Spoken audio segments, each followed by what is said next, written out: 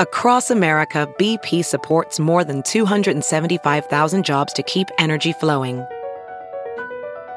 Jobs like updating turbines at one of our Indiana wind farms and producing more oil and gas with fewer operational emissions in the Gulf of Mexico. It's and, not or. See what doing both means for energy nationwide at bp.com/investing in America. As a professional welder, Shayna Ford uses Forge FX to practice over and over, which helps her improve her skills. The more muscle memory that you have, the smoother your weld is. Learn more at meta.com/metaverse impact.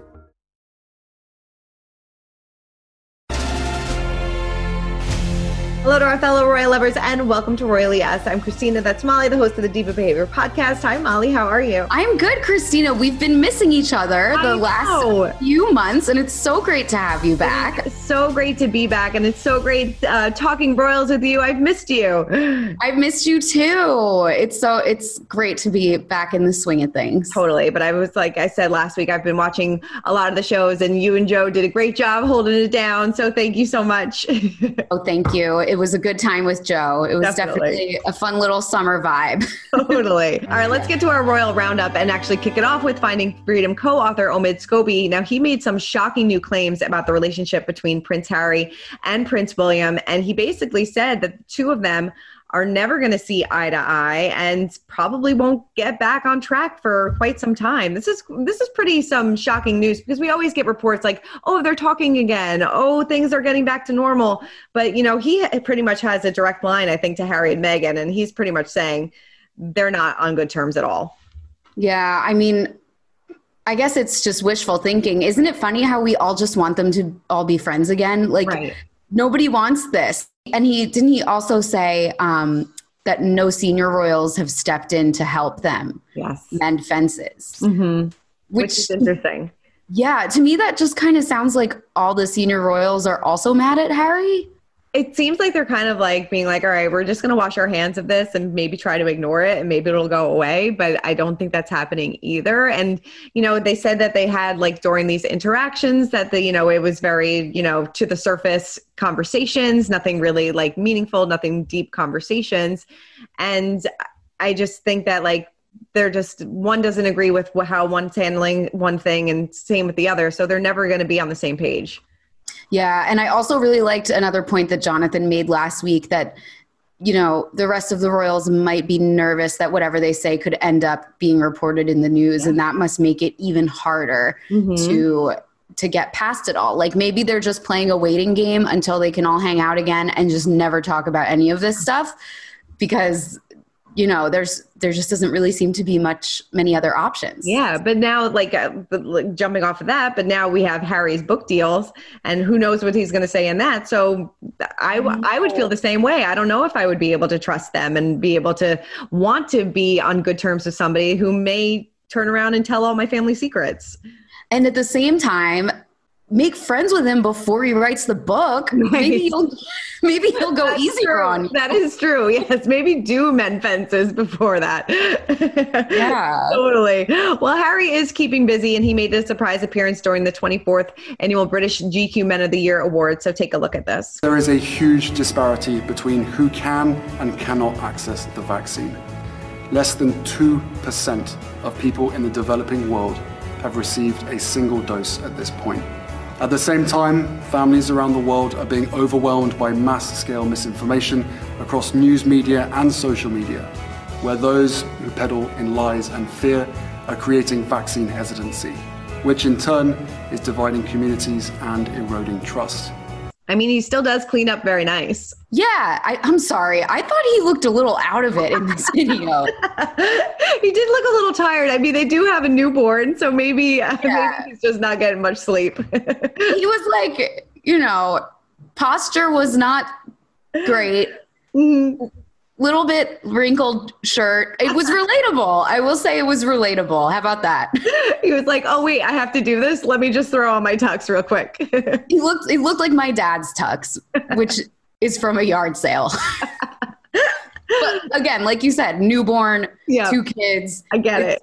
it's rough over there in Montecito right now. So like, I understand why he just seemed a little tired. Yeah, he did seem a little tired. But what did he have to say in this address during this little speech that he made? So he was talking about vaccine hesitancy and, you know, the fact that we still have such disparity in the demographics of who's vaccinated and who's not. He was honoring the scientists who helped develop the AstraZeneca vaccine. And yeah, he mostly focused on misinformation. Yeah, which he's done before. He's talked about this in the past, and he's, you know, kind of trying to spread the word and encouraging more people to get vaccinated. Yeah. He did have one line that stuck out to me. He said that there's misinformation about the vaccines in the news media. And I'm wondering what he's talking about. I'm going to have to look into that because I feel like the misinformation I'm seeing is in like Instagram infographics. Sure. Yeah, no, totally. You know? Right. So, no. I'm going to, you know, if anyone in the comments knows, let me know what he's talking about. Yeah, totally. I was a little confused by that.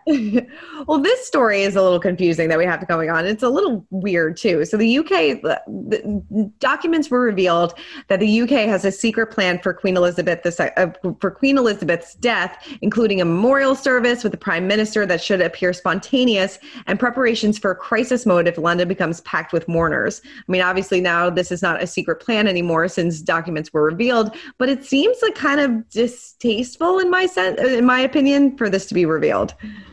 Yeah. Well, the thing is, we've known about Operation London Bridge, as it's called, for a while. But yeah, these are just, I guess it's the specific details that are being made public. I do find it kind of funny that they're planning the spontaneous service, you know, years in advance. If that's not the most British royal family thing you've ever heard in your life, like it should appear spontaneous. Right. It's not going to be spontaneous ever. It's just going to appear that way. Yeah. But yeah, it's morbid to think about for sure. It is morbid to think about, but they do plan out, you know, the royal family does have to plan out exactly what they want. I mean, Prince Philip pretty much detailed his entire funeral, you know, from the car that he was drove in and things like that. So, you know, they're very much, this is the way that they want to go. And hey, if you're going to plan it the way you want. Right. And they even have plans in place for if she happens to pass away in Scotland or in Wales or something like that. They have, you know, if it happens in Scotland, they're calling it Operation Unicorn, and she'll be transported by train back to London. Operation Overstudy is the name for if she has to travel by plane. It's like, you know, I guess they have to plan all this stuff. Yeah, no, they really do. Because if they don't, it would be like a logistical nightmare, I would imagine. Yeah. And when your job passes through the family upon your death, I guess this type of morbidity is just part of life, you know, like in The Crown, they showed, and this is reflected in different history books, that the Queen has always traveled with an extra black outfit in case someone passes away and she needs to return to the UK in mourning dress. Yeah. So it's just a part of their life. I mean, it's a part of everyone's lives, but I guess for them, it's like the appearance of it and choreographing it is such a huge part of their lives. Totally. Very interesting. Something else that is interesting, Prince Harry and Meghan Markle reportedly want a sit down with the Queen, and they're hoping maybe to discuss having Lilibet's christening in London, which I don't know. This is a rumored report, so who knows if it's exactly true, but it's an offer that they want to make to the Queen. Who knows if she'll accept?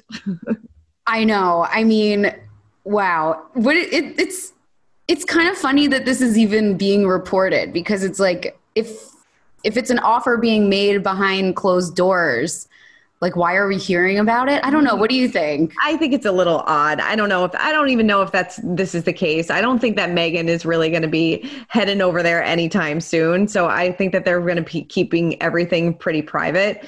I think that who knows, they may have already done the christening and we don't even know about it because we haven't even seen any photos. We really haven't seen Meghan at all. I don't know if I believe this one. Right. Also, Jonathan last week alluded to sort of the confusion about their allegedly held 3 days before the wedding with the Archbishop of Canterbury. And the Archbishop of Canterbury said that didn't happen. Now, he's the head of the Church of England. So that does make it a little awkward, I think. Totally. Flying over to have her christened in the Church of England, you know? Like, but then at the same time, if it's not in the Church of England, then what church is it going to be? Because Meghan converted to the Anglican religion, and Harry's part of the Anglican religion. So I don't know. I mean, I'm sure we're going to see rumored reports soon about a New Age California, like Kabbalah Scientology christening. But yeah, it's definitely very interesting. I don't think Lilibet is going to fit in the ceremonial christening gown by the time this all That's true. goes through, though, in any case. Very, very true. And it seems like that the couple are also losing some support among young Brits, which is interesting because they have always gotten a lot of support from them, but it seems like their approval ratings have dropped a little bit. Right. And they've dropped even from after the big interview that they did. A few weeks after that, their ratings in the UK dropped, and now they've dropped even further. And I would love to know what the specific things have been that caused it. Right. And it was interesting to me that Meghan's approval rating was actually a little bit higher than Harry's, which I thought was kind of interesting that people are a little bit backing Meghan a little bit more than Harry. So I wonder what's kind of rubbing people the wrong way when it comes to Harry. I wonder if it's because he's really been the more vocal one in the last few months. We have barely heard from her, only her birthday initiative, which I think is really smart because, as we've been saying, people have unfairly blamed her for them leaving when there is no evidence to suggest that she was the reason why they left. So it makes sense that now she's like, okay, I'm just going to make sure everyone knows that I'm not the one that was spearheading all of this. Totally. I'm going to take a back seat. All right. Well, now it is time to spill the royal tea. And Kristen Stewart made her big debut as Princess Diana in the film Spencer, and she is getting rave reviews. Right. I am so excited to see this. I think it's going to be so good. The film is getting, like you said, rave reviews, 5 out of 5 stars from The Guardian. I found the headline at The Guardian really interesting. It said, Princess Diana's disastrous marriage makes a magnificent farce. Now, farce is like comedy. Right. Yeah. So were we supposed to be laughing through this? Right. I mean, I can't wait to see this film because I loved the director's last film, Jackie, with Natalie Portman. There was not a moment of farce in that. No. So, and this is very similar. It's like 3 days in the life of a very famous woman in the 20th century. So if this, turns around and is kind of a comedy, that's going to be very interesting. It's going to be very interesting. I know in Us Weekly's review, our writer said that, Kristen Stewart is beyond compelling. Like, she is this film, and it's, so many, we've talked about this before. So many actresses have taken on this role. Some have done it well, some haven't, and a lot of people are kind of scratching their heads when Kristen Stewart was cast, but it seems like she's perfect for this role. And I can't wait. It's already getting some Oscar buzz too, which who knows? Oh, imagine Bella from Twilight wins an Oscar for playing Princess Diana. I can't imagine. Could never imagine. Well, something that maybe not was going to get an Oscar or an Emmy is Harry and Meghan. They got their TV treatment in their new Lifetime movie, Harry and Meghan Escaping the Palace. And we probably will imagine that Prince William is not too excited about this because they are kind of portraying him as the villain in this movie. This is not the first time that Lifetime has taken on Harry and Meghan. They've done a few movies about their relationship and how it kind of came together, but this is all about them escaping the palace. Yes. So the way William seems to be portrayed in this film is not very flattering. In the teaser trailer, there's a part where he and Harry are arguing, and Harry is saying, we have to do a statement together decrying racism in the press. And William says, for the last time, I agree, diversity in the family is a good thing, which obviously sounds like he doesn't think that at all. Right. So, but I think that I don't think this is going to affect William because the guy doesn't even look like him. Right. It really doesn't. Like, there are so many struggling actors in the world. How hard is it to find one that looks like William? He's just like a bald white guy. Right. Couldn't be too hard. Well, I guess maybe nobody wants to take on that role, and who knows? I have no idea. But hopefully, if you guys checked it out, please let us know in the comments what you thought about it. All right, well, let's move on and break down the royal rules. And to help us do that is editor for What Meghan Wore and host of Podcast Royal, Rachel Birchfield. I know the royals have been laying low this summer, but did you have a favorite royal look of the summer? I thought Meghan looked beautiful on her 40th birthday in the all-white cream ensemble. And I especially loved the detail of the Constellation Zodiac necklaces she wore by Logan Hollowell, who is based in LA. We haven't seen Kate much this summer, especially in the last month as she's been on holiday, but her soccer or football, as they call it in the UK, looks, especially those blazers, were great, as was her Wimbledon style. I always love Kate so much in Amelia Wickstead, and she wore this gorgeous, if you'll remember, this gorgeous green look by Amelia Wickstead to Wimbledon this summer that I really liked. How would you describe Kate's summer style? Yeah, I would imagine it's quite casual when she is on holiday, and she's had a few casual looks that I loved this summer, like that Chloe jacket, kind of that pink corally Chloe jacket and the jeans at the Natural History Museum back in June. And then, of course, the iconic vaccination photo with those jeans again, same jeans. She made vaccinations look extremely sexy, which is not always easy to do. And then at Wimbledon, she always knocks it out of the park with dresses that have a summer flair to them, generally light colors, breezy. I also loved her, if you'll remember, in that purplish lavender LK Bennett dress when she debuted her big announcement about her research center for early childhood development. I mean, she's had a great summer in fashion. When we've seen her, she has been largely out of the public eye for the past couple of months, but when we see her, she always knocks it out of the park. Yeah. What kind of pieces do you think that she'll be bringing into the fall? So I am a huge fan of Kate's coat game. It is iconic. I think it's the best around. I can't wait to see that as the temperatures get a little chillier in the UK, and, COVID dependent, if she's able to do engagements with regularity again, I think she'll continue to knock it out of the park. But Kate's coat game in the fall and winter months are unparalleled. Yeah. She's going to turn 40 in a few months. How would you say her style has evolved throughout the years? Yeah. Well, speaking of looking back on our looks throughout the years, we have to keep in mind, right, that we've known who Kate was since she was roughly 19 or 20 years old, long before she had a stylist working with her. And like I did, and I think you ladies did as well, living through the somewhat questionable fashion era of the mid 2000s. I think Kate has always had a good sense of style. It used to be a lot more low key. In the 2000s, I would say she was much more of a trendy dresser. And these days she wears more classic, timeless pieces that will never go out of style. You could put most of her looks 15 years ago or 15 years from now, and they would still hold up. I think her first style turning point, of course, was that blue Issa engagement dress that she wore in 2010. And then, of course, the Alexander McQueen wedding dress the next year. And then her style was solid as she began to have kids. But in 2018, and a lot of people will say that Meghan was coming into the fold. And so Kate felt the need to step her game up because Meghan has great style too.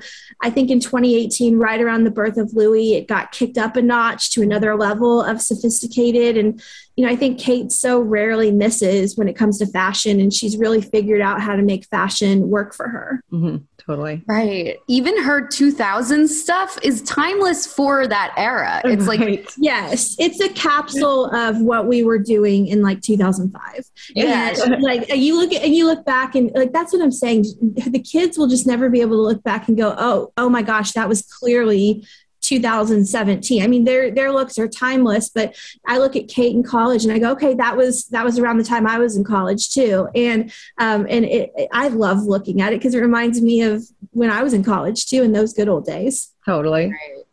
So the highly anticipated Spencer movie is coming out. I'm so excited for this. Yes, me too. Based on the trailer, do you think they got Diana's looks right? Well, from what little I've seen of it, and like you said, just a few photos in the trailer, I love that that photo of Kristen Stewart, like in the back, somewhat backless dress, leaning forward, that gorgeous dress. They're doing a great job. And, Kristen Stewart is at the Venice Film Festival right now getting rave reviews for her performance, which excites me. And I can't wait to watch it. But yeah, I think that, and also Elizabeth Debicki, who's playing Diana on The Crown season 5, she's nailing it too. I mean, there's just a spoil of riches of actresses who are playing Diana and just doing great jobs. You wouldn't think that so many women, Emma Corrin, Elizabeth Debicki, Kristen Stewart, Naomi Watts could all encapsulate this woman, but it just shows how multifaceted she is that they're all able to pull it off. Definitely. How do you think Diana's style still influences the royals, if at all?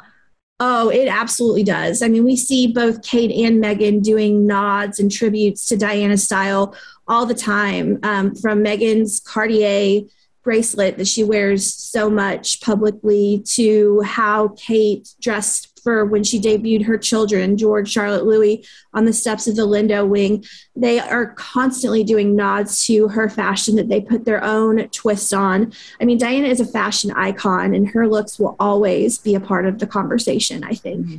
All right, in our royal history moment of the week, nearly 5 months after his death, Prince Philip received an honor commemorating his storied naval career. This was pretty cool. Yeah, this is really nice. So the Royal National Lifeboat Institution named its newest lifeboat after the prince. They're naming it the Duke of Edinburgh. And it's just, a tribute to his career in the Royal Navy, which dates back so long. He was in the Navy for most of his youth. Yeah. So yeah, they're naming it after him. I love that. That's so great. I'm sure he would really appreciate that. And then speaking of, life on the water, before we wrap up, we have to check in on our royal kids. And it seems like they have learned a new skill this summer, and that is how to sail. Yeah, wow. So apparently they have been doing sailing, the whole family together over the summer. A source said they are very much a family of sailors now, which is really cute. It makes me think of like a pirate family or something. Totally. I love that. And Kate and William, they love to sail as well. So it seems like this is definitely going to be something that they can do every single summer together. Yeah, really nice. And it is very windy in the summer in the UK, so that will work out great for them too. Totally. Well, Molly, thank you so much. It's so good to be back talking all things royals with you. It's so great to have you back, Christina. Thank you. Of course. Well, for much more on the royals, head on over to usmagazine.com, and please check in every Wednesday on Us Weekly's YouTube channel. Keep commenting, keep subscribing, and we will see you guys next week.